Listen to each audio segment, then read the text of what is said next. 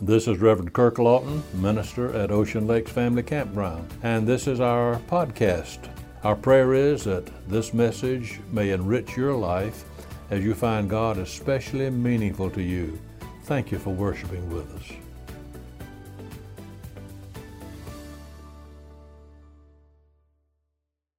Whenever a society embraces godless ways, the result will always be anarchy, which means people taking the law into their own hands. God warns us not to follow a lifestyle of everyone doing whatever is right in his own eyes, as reflected in Deuteronomy 12:8. Hundreds of years ago, God told Moses to warn the people to be careful to obey all these words that I command you, that it may go well with you and with your children after you forever. That's Deuteronomy 12:28. This means that if we reject the ways of God, we will reap devastating consequences.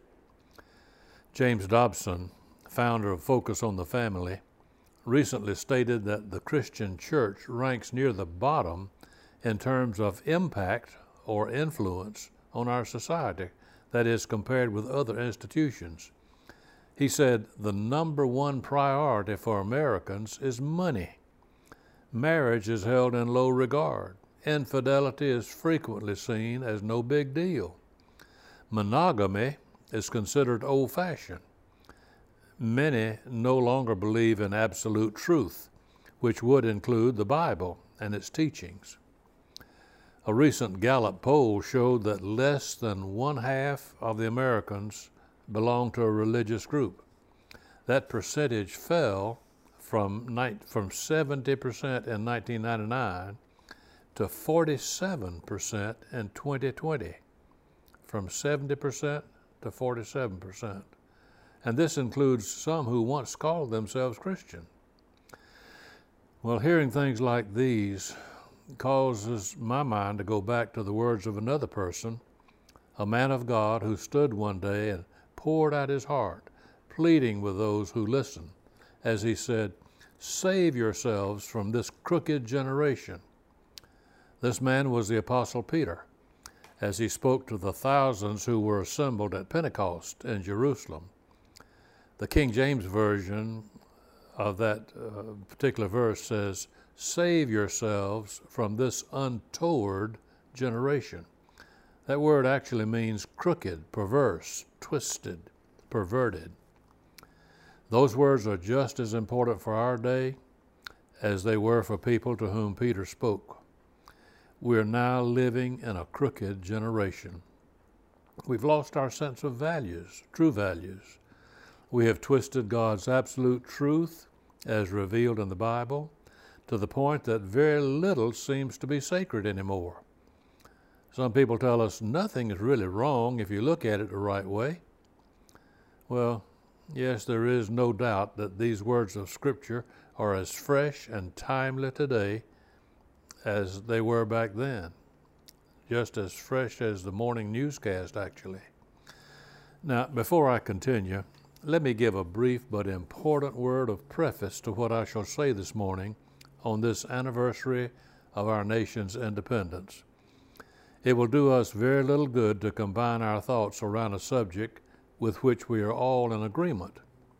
I will have failed in my purpose this morning, and you will have wasted your time listening to me if at the close of this message you clasp your hands and nod your head in agreement, saying, "Boy, he really did let us have it today," and it stops right there. The purpose of this message is not just to say something you want to hear or like to listen to. Unless we begin to see some changes taking place in our lives, then I fear that more and more we will be committing the sin of sermon listening only. I want to give some reasons this morning for my thinking that our present day fits the Scripture, which is our text for today. What are some of the signs which point to the crookedness of our generation? First thing I want to mention is what I call liberal theology. Now, if you had told me several years ago that I'd be preaching today against liberal theology, I would have thought you to be wrong. It is not that I have ever considered myself to be classed as a liberal in theological outlook, but I am one who generally dislikes the labeling of people. But the longer I live and the more I observe in those who claim to be God's people, the more disturbed I become. I've come to the point where I believe that one of the greatest dangers we face today is from the gradual encroachment of what I call liberal ideas in our churches. Since the word liberal means so many different things to different people, let me make it absolutely plain that I am not an advocate for a heresy hunt for liberal teachers in colleges or seminaries. Surely there are those who teach some things with which I could never agree, but I still believe that we have a number of excellent schools of higher learning where God's Word is honored and taught. Let me try to define what I mean when I speak of liberal theology. By this I refer to those who deny the basic truths of Scripture, those fundamental beliefs of our faith, all denominations, fundamentals that we hold dear. In these days of toleration of the beliefs of others, we must be aware lest we fail to hold to any beliefs whatsoever. A classic example of liberal theology is one who says that it doesn't really matter what you believe, just so long as you're sincere. Well, go with me to a chemistry laboratory and hold that same position there. You look at 3 different bottles, all containing a clear, colorless liquid. On the front of one bottle, it says H2O, oh, that's water. Another bottle is labeled HCl, or that's hydrochloric acid. And a third bottle bears the label H2SO4, that's sulfuric acid. Now, to the untrained eye, these bottles may all seem alike. But if you mistake the water for the sulfuric acid and you drink some, thinking all the time that you're very sincere in your belief that it is water, then how much less dead will you be than a person who may have intentionally drunk that powerful acid? You may be sincerely wrong, and the one who intentionally drank it would be sincerely right, but both of you would be sincerely dead. Some person has come up with these little lines. Poor little Willie has gone from us. His face we'll see no more. For what he thought was H2O was H2SO4. My friends, don't you allow anyone to mislead you into thinking that it really doesn't matter what you believe. The Bible tells us that it matters a great deal. Our humanistic society, with all its socialistic tendencies, is going a long way to twist God's truth, and the results we're seeing show that we are truly living in a crooked generation. Look with me at another indication of the fulfillment of this scripture, our text for today. I don't know what to call this other than immorality. Now, when we hear the term immorality, we usually think of sexual immorality, don't we? Yes, that is one kind. But since you're already thinking about this, well, let's just go ahead and start here. Billy Graham spelled out some of the instances of sexual immorality in one of his sermons. He told about the story of sex parties where married couples exchanged wives and husbands for an evening. He talked about the account of a certain high school in one city which boasts of having a non-virgin club. No one who's a virgin can be a member of that club. And Billy Graham also told the story from California where a group of teenagers formed a gang and forced women to submit to their perversions. So has it come to this? Those reports are not of events that happened just last year. Actually, those quotations I just gave you were taken from a sermon which Billy Graham preached in the year 1954, over 65 years ago. And you and I both know that our nation's immorality has not been reduced in the past 65 years. Back when Billy Graham preached on those things, these seemed to be like extreme examples. But today, many of these things that I mentioned are commonplace, everyday events. And it's not all out in California, New York, or some other big city where things occur either. You talk with law enforcement people, school officials, or any knowledgeable pastor, and you'll hear things that'll make your hair stand on end. I have said that sexual immorality is only one kind of immorality. Time does not permit me this morning to dwell on all the many other kinds. What about cheating in schools? Deceit in tax matters, stealing, lying, oh, so prevalent today. Sometimes lying is glorified as a virtue when one says, I'm not going to rat on my friend. Look at the vast drug scene, which of course includes the most popular drug of our day and the most socially accepted. That's beverage alcohol. Look at the legalization of recreational marijuana in many states, and it's growing state by state. On and on and on we could go. A recent article sent to me by one of my cousins illustrates some of the ways in which our generation is crooked. We see other countries going socialist and collapsing, but it seems like a great deal to us.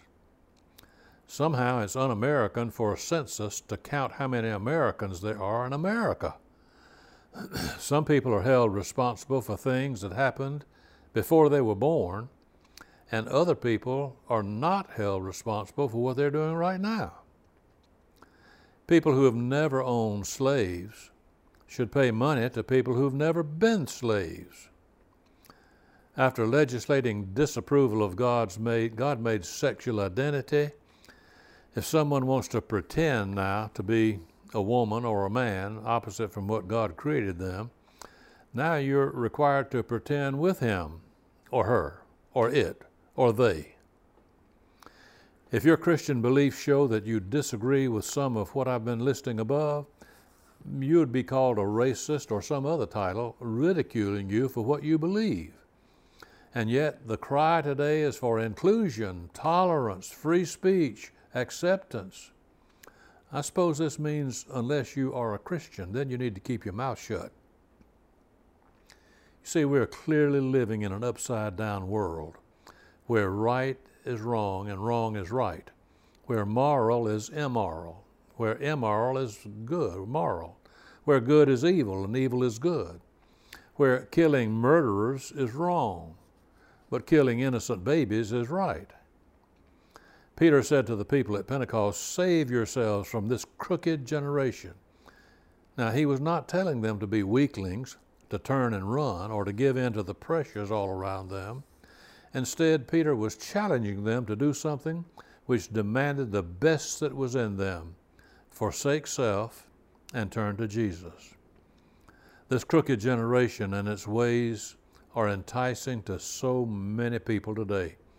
Oh yes, at first it seems to be a lot of fun, but it does not end that way. Sin begins with a thrill, but it ends in misery.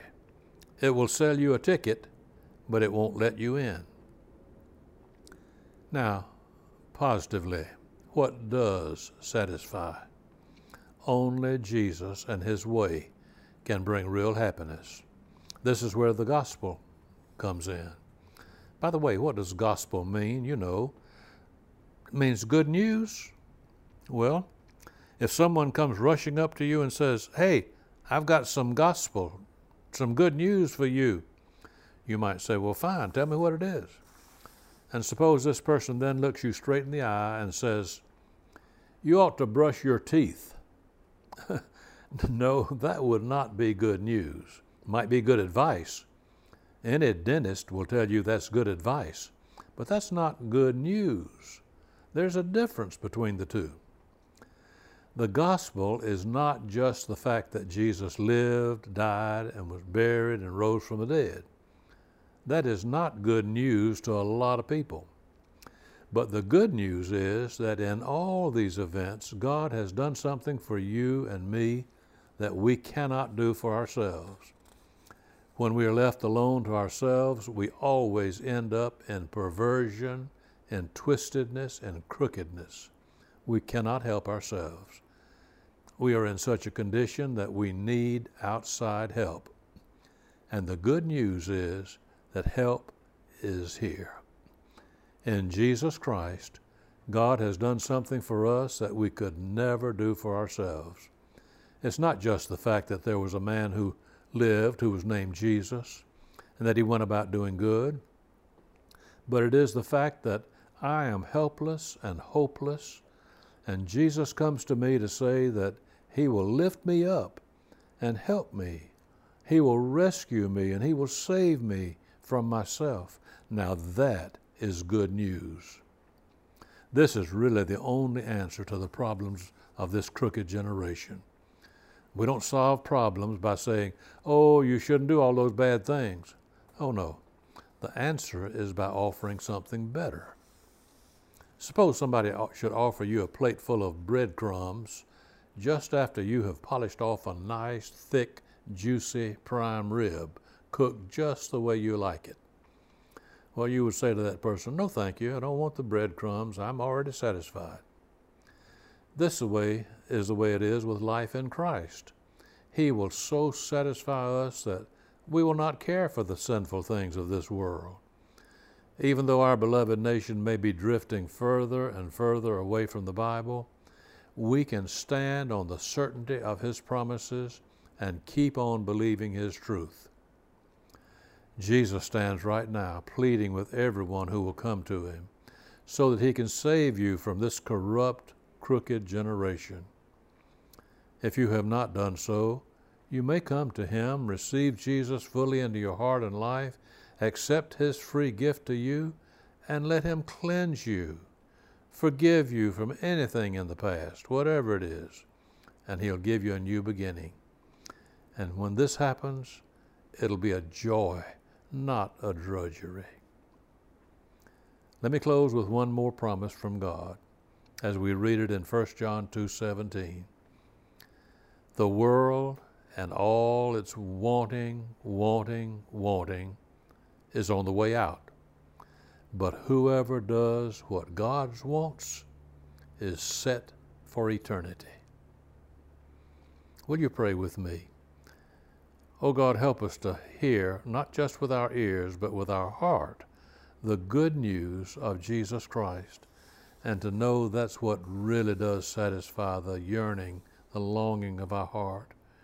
Even in the midst of a crooked, perverse, rotten society, may we look to Jesus as the only way out, because that's exactly what he is. And this we pray in his saving name. Amen.